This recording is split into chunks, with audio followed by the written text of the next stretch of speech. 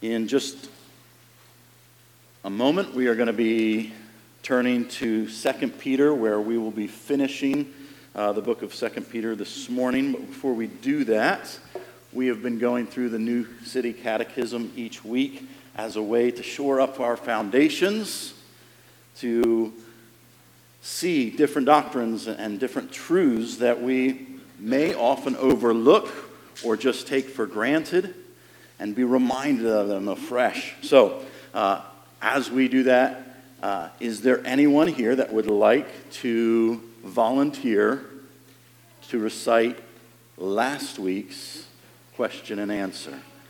Oh, wow. I've got 3 right here. So, is it possible for all 3 of you to do it together? You too, Aaron?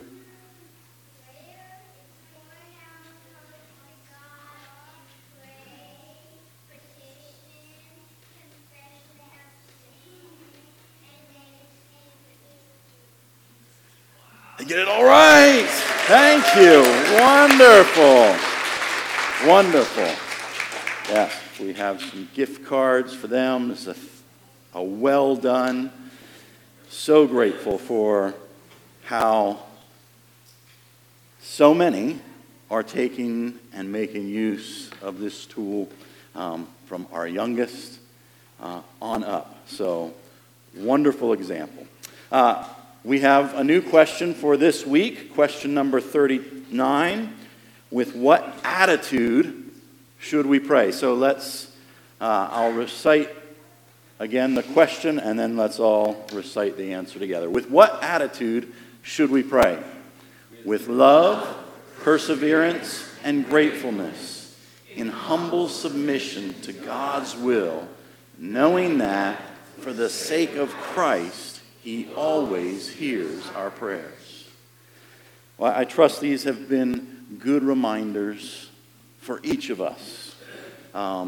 Truths like this, that we don't pray to an empty sky, but we pray to a God that listens. He always hears our prayers, not because we are worthy or have earned it, but because of what Christ has done. We have favor before God, and He always hears our prayers.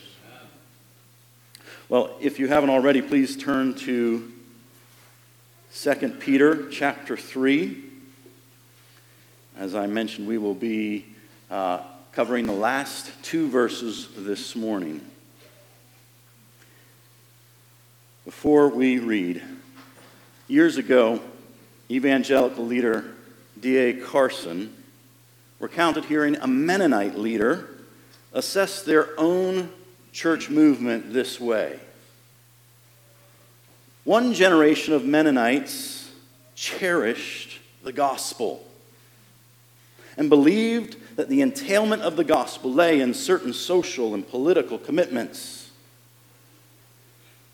The next generation assumed the gospel and emphasize the social and political commitments. Then the leader went on to say, the present generation identifies itself with the social and political commitments, while the gospel is variously confessed or disowned. It no longer lies at the heart of the belief system of many who call themselves Mennonites. The gospel was first cherished, then assumed, and then lost. Brothers and sisters, spiritual vitality is not something that can be inherited. Each generation, indeed, each individual must engage with Christ afresh. Such a process of spiritual decline, of course, is not limited to a particular branch of the church, nor is it a recent phenomenon. In fact, this tendency seemed to lay heavy on Peter's heart and mind as he penned the final words of his last known communication to the churches. Peter, well, he knew his history. He knew that the nation of Israel, God's chosen people, had repeatedly turned away from Yahweh, their faithful, redeeming God. Peter knew how quickly people rescued by God's mighty hand could turn their back on him. From passages like Judges 2, where we are told that after Joshua died, there arose a generation after them who did not know the Lord or the work he had done for Israel. What a striking statement. Just a single generation after they took possession of the promised land. Grandchildren of those who were delivered from 400 years of slavery and eyewitnesses to the plagues God brought upon Egypt, who personally walked through the Red Sea on dry ground. Within such a short span, works and worker were both forgotten in a matter of years, which for Israel was a too often repeated pattern. But Peter didn't require a history lesson to know the dangers would be threatening the fledgling churches. Similar to what we heard from Paul's letter to the Thessalonians last week, Peter spent the majority of his second letter warning against false teachers that had already arisen within the church and led many astray within just a few decades of Christ's resurrection. He knew only too well that the purity and faithfulness of the church was something that could not just be set on autopilot. It was not something that could just be assumed. Both the church at large and individual believers are perpetually at risk of sliding away from the wonder of the gospel. So let's read Peter's final exhortation in verses 17 and 18. You, therefore, beloved, knowing this beforehand, take care that you are not carried away with the error of lawless people and lose your own stability, but grow in the grace and knowledge of our Lord and Savior, Jesus Christ. To him be the glory both now and to the day of eternity. Amen.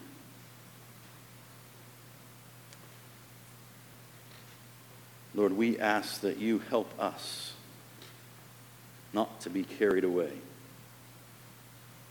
but to grow in the grace and the knowledge of our Lord and Savior, Jesus Christ. Amen.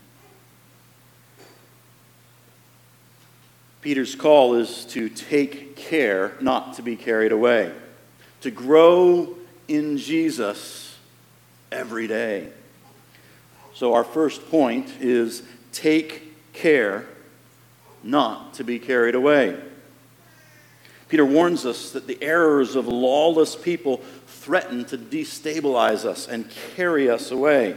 And if we think about it, if we pause, if we get this image in our head, being carried away is a very striking picture.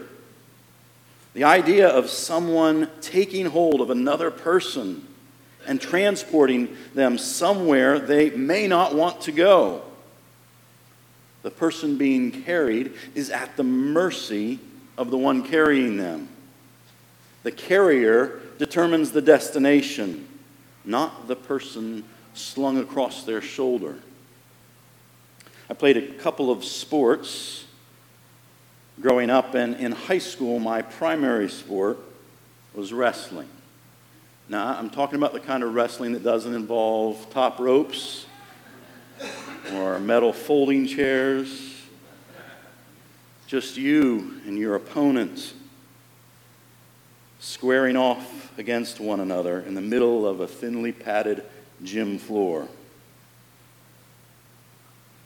With no weapons, no equipment, the fundamentals of wrestling are all about position and leverage. So one of the very first basics we were taught was to keep a wide, low base, like you see in this picture. Because if you stood up straight or allowed your opponent to gain leverage while you were standing up, you risked you would become unstable and be vulnerable to getting thrown, like we see in the next picture. A lower stance was also an ideal foundation to defend yourself against your opponent shooting in to attack your legs or any attempt to take you down, but worst of all, to gain enough leverage to pick you up, like we see in the final picture. Because when you are being carried, you don't have control over how or where you will be put down. And in wrestling, the opponent's goal is not gentleness, but subduing you and pinning you to the ground. Being carried away is an alarming image in itself, but Peter turns up the reason for concern with who or what. He says, we are at risk of having carry us away. The errors, he says, of lawless people. Now, this is a category that should sound familiar from our message last week in 2 Thessalonians, where we heard about the ultimate man of lawlessness, the one that would come at the final time, but the one over still Christ had supremacy. It's a similar category, and Peter uses similar identifiers here, but his warning is both broader and more immediate. Because those that embody the spirit of lawlessness are active in every generation. It is the spirit of every age to seek glory apart from the Creator, salvation apart from the Savior, and a future apart from the Eternal One. Our own culture's trend is to proclaim the Bible's morals as antiquated and the church as needing to change with the times.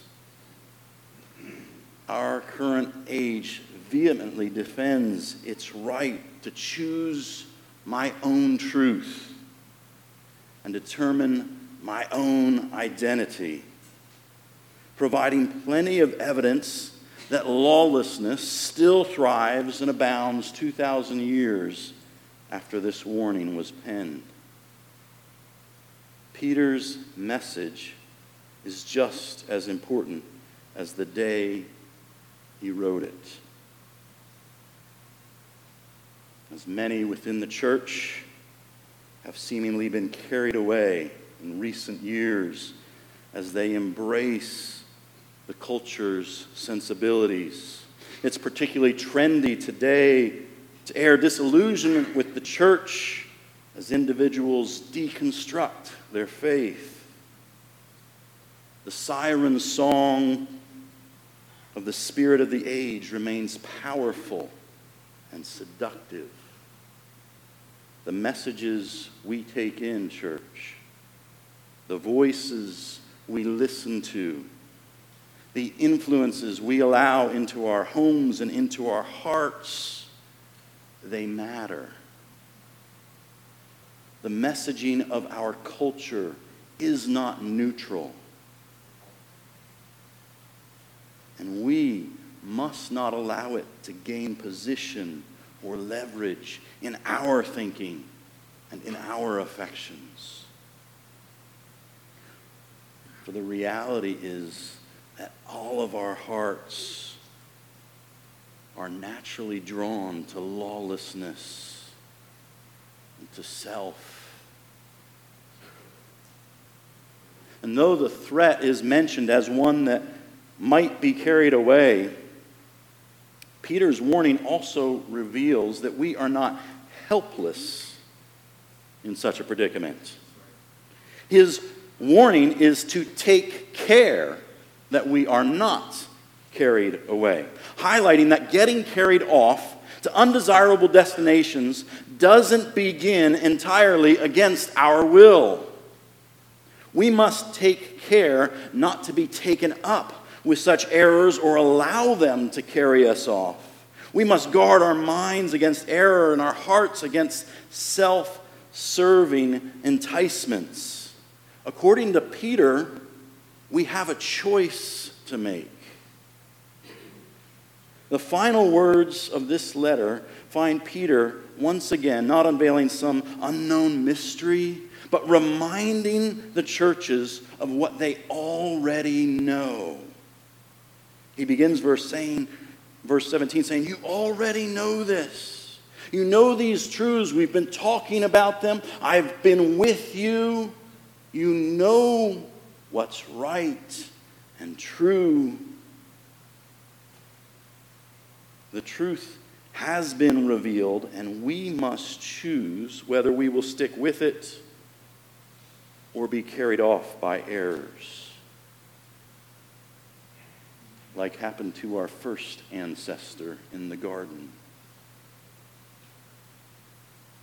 Eve knew what God said, yet she chose to listen to the serpent's voice.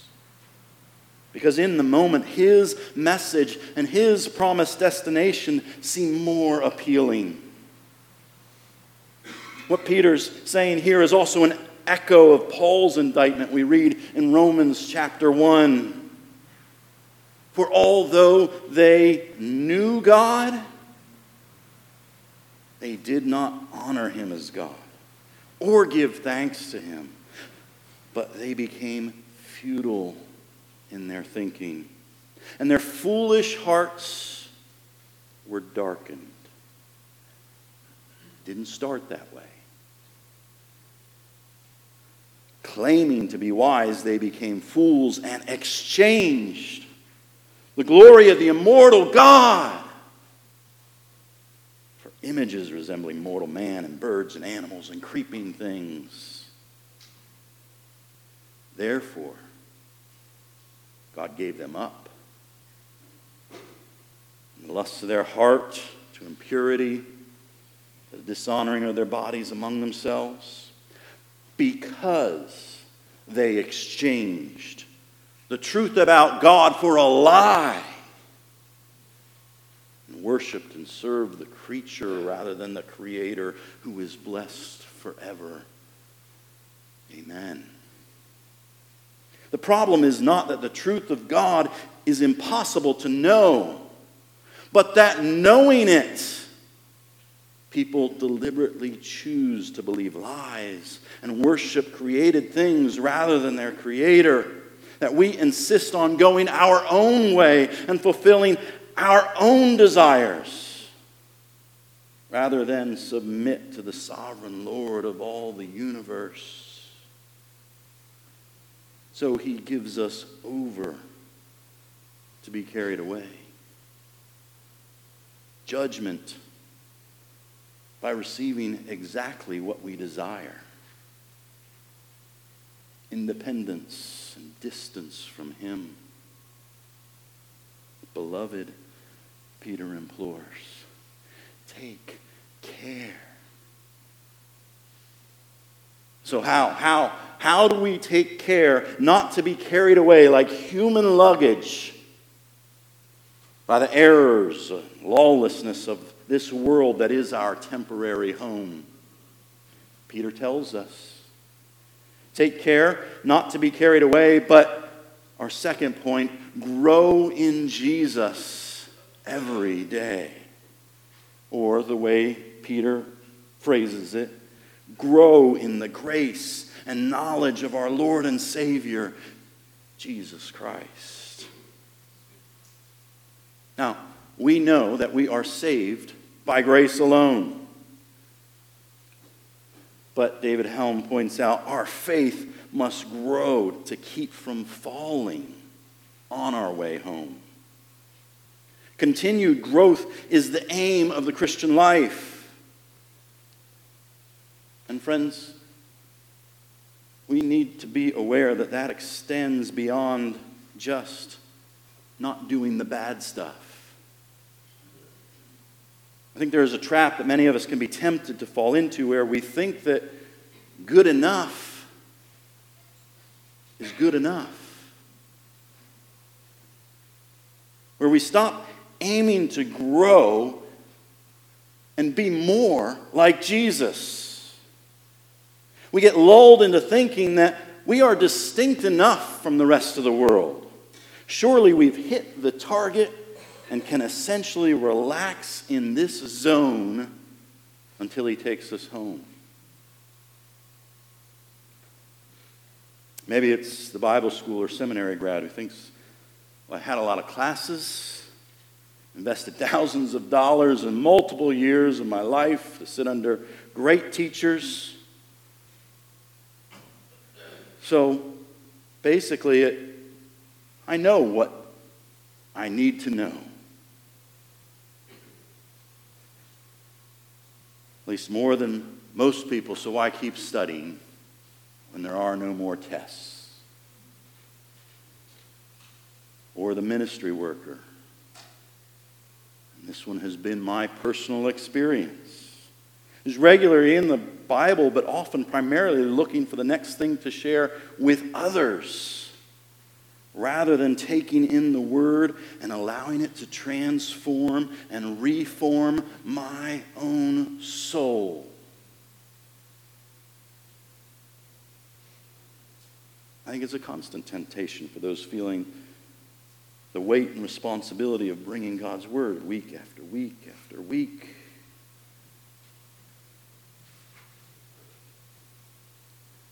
Maybe for some of us, growing in Jesus simply isn't on our radar or our to-do list.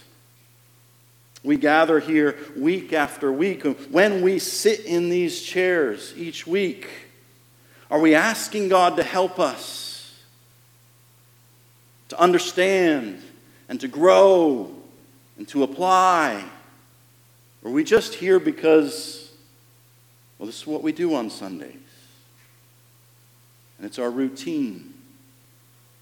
And we don't want people to think ugly things about us if we're not there. Do we come and listen and primarily think about someone else who needs to hear this? Do we show up on Sundays and Wednesdays with the mindset of a spectator or a participant? Do we come into gatherings asking God to use us, to serve someone else? Or are we just expecting to be served? Do we come away with a score for the band's song selection, preacher's illustrations? Or do we come away with the next step that God is prodding us to take this week? Do we assume we're too young to be expected to do anything significant for God? Or too old? Or too busy? Or too broken? Are we seeking to grow? Is it our aim to be more like Jesus? Do we really expect that we can look more like Jesus next week and next year? I hope so, because it's how Peter says we're to avoid being carried away. And I think in our context, in the religious South, buckle of the Bible Belt, there come to us some particular temptations that can threaten to stunt our growth. One is thinking that Christianity is primarily what we don't do We don't drink, smoke, cuss, or chew, or go with girls that do. We are against abortion and unbiblical gender identities, and rightly so. But what does it look like to actively, positively love God and love our neighbor? Are we seeking to grow in our knowledge of God, in our relationship with Him, in our love for Jesus? How? Do we actually take steps so that we can do these things? Friends, we've got tools available to us. Tools like the Bible study that was mentioned a few minutes ago. We gather in care groups each week so that we can seek to reflect on these things and talk about them and the worries and cares of life and how we can point each other to Jesus and relate with Him again today, because we need to again today. There are catechisms, Bible reading plans. We have a resource center. We purposely seek to bring God's Word to bear each and every Sunday because we know we need to encounter Him afresh this week and the things we are going through today. Are we seeking to grow in our love for our neighbors?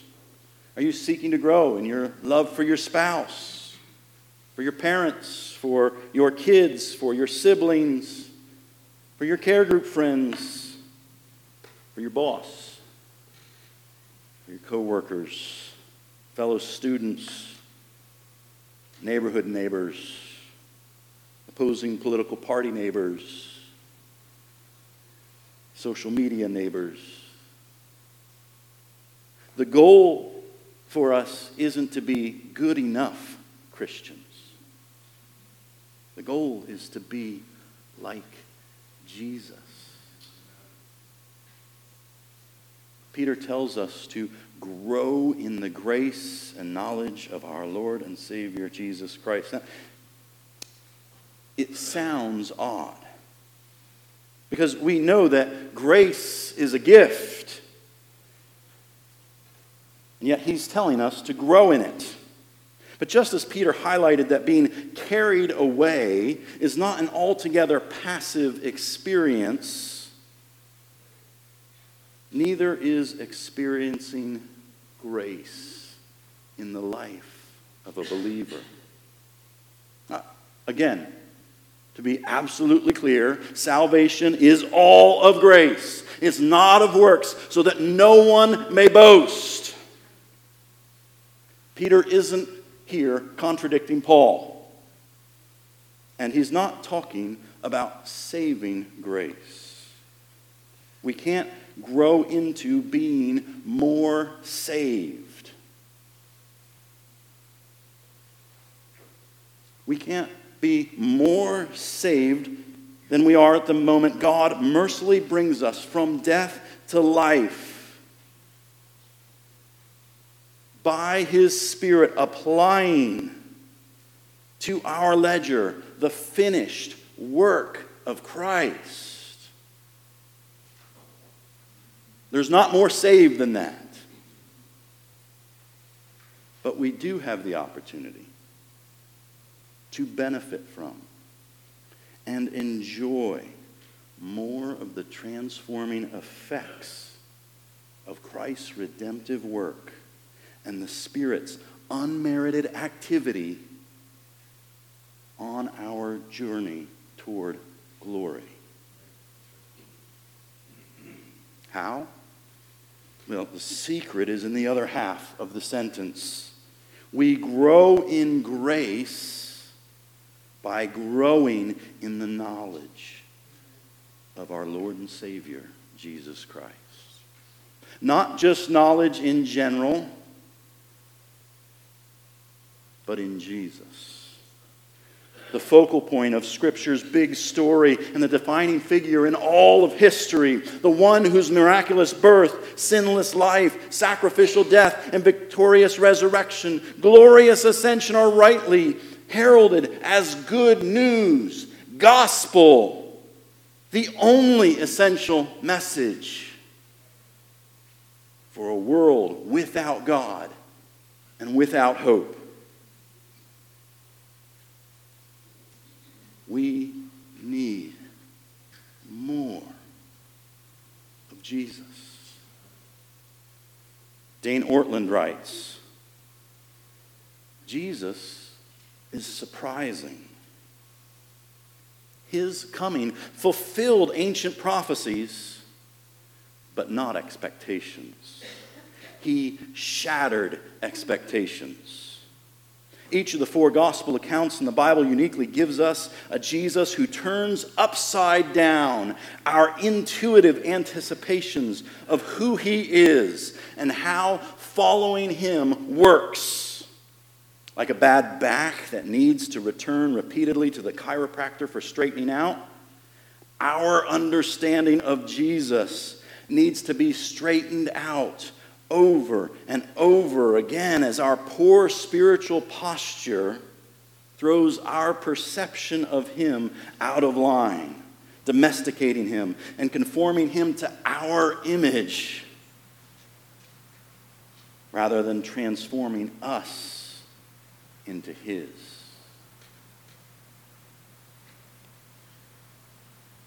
When we look, it's hard to find anyone in the Gospels who wasn't surprised in some way by who Jesus was and what he came to do. I think we grow so familiar with the stories, we lose how shocking and surprising he is. He was different than who everyone thought he should be. His parents and brothers didn't understand him. John the Baptist had questions. He repeatedly confused and even frightened his closest disciples. Peter tried to rebuke him. The crowds marveled and wondered, but couldn't figure him out. Their actions ranged from seeking to make him king by force picking up stones to kill him. The religious leaders thought he was possessed. And just like those he walked amongst 2,000 years ago, we misjudge. We don't see the whole picture. Jesus is not who you imagine him to be. He's better. He's more glorious than our finite, mortal, sin-clouded minds can possibly imagine. His gospel reaches further than any human has yet to plumb the depths of. We will spend eternity being more and more amazed at his character and his goodness. What does growth in grace look like? Well, knowing Jesus more and gaining more and more insight into his wondrous character opens the door to loving him more, because we will be loving him more as he has revealed himself to be, and not just how we imagine or want him to be. Likewise, it throws open the door to loving others more as we are surprised afresh with the grandeur of his love and his generosity, his mercy and forgiveness. All the ways that he is positively defiant of the way we think God should be. As we know him better, his character traits will grow in us. Traits like love, joy, peace, patience, kindness, gentleness, goodness, and self-control. Growing in grace means reflecting more and more the gracious one.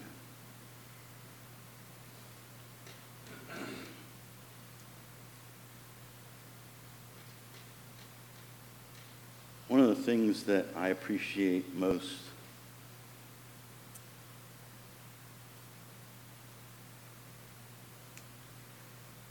about this church family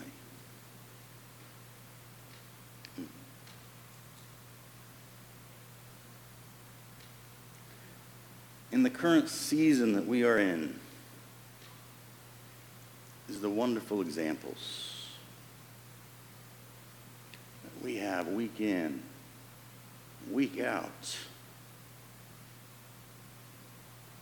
Folks drawing near to Jesus, drawing near to one another.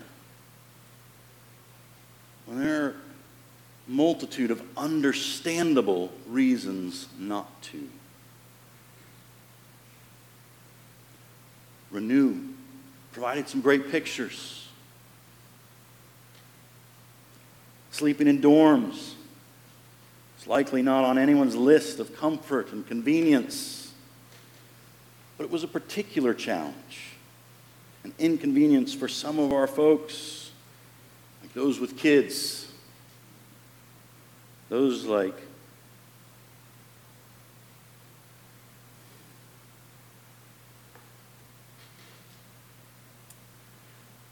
Gwen and Vivian.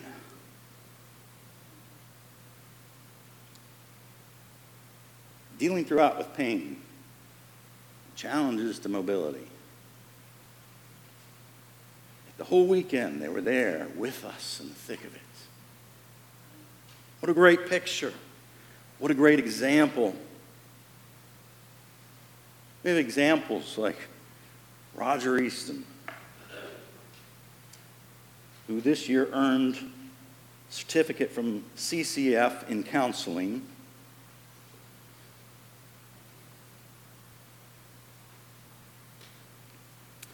Because he has invested the last several years of his retirement so that he and Judy can serve our church family even more than they already do.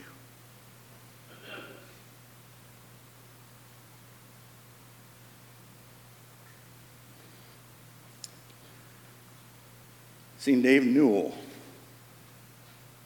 walk into the building last Sunday as Cross Current began. Not because he has a team there, not because he has a defined role, because he wants to be part of discipling the youth.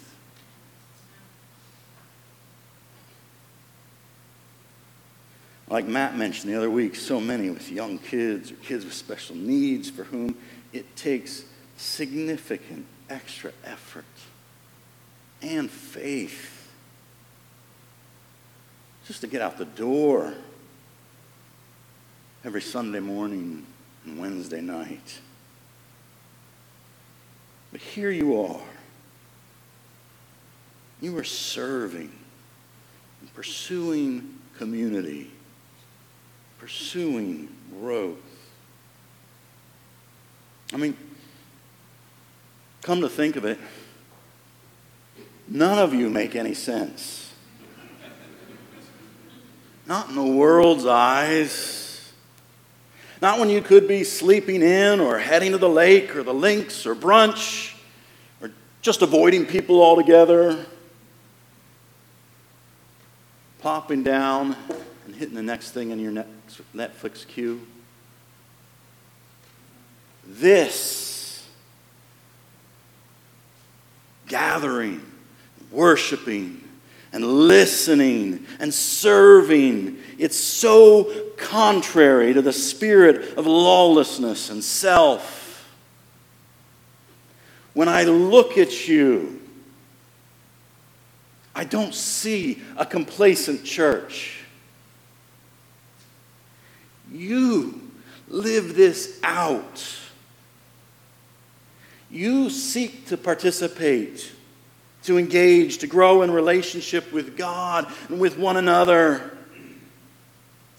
And in the grace that those relationships produce. This is not meant as a corrective message,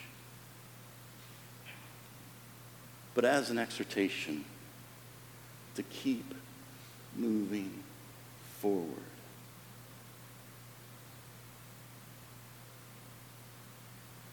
May we not stop cherishing.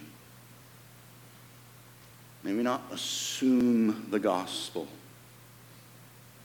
May it not be lost among us.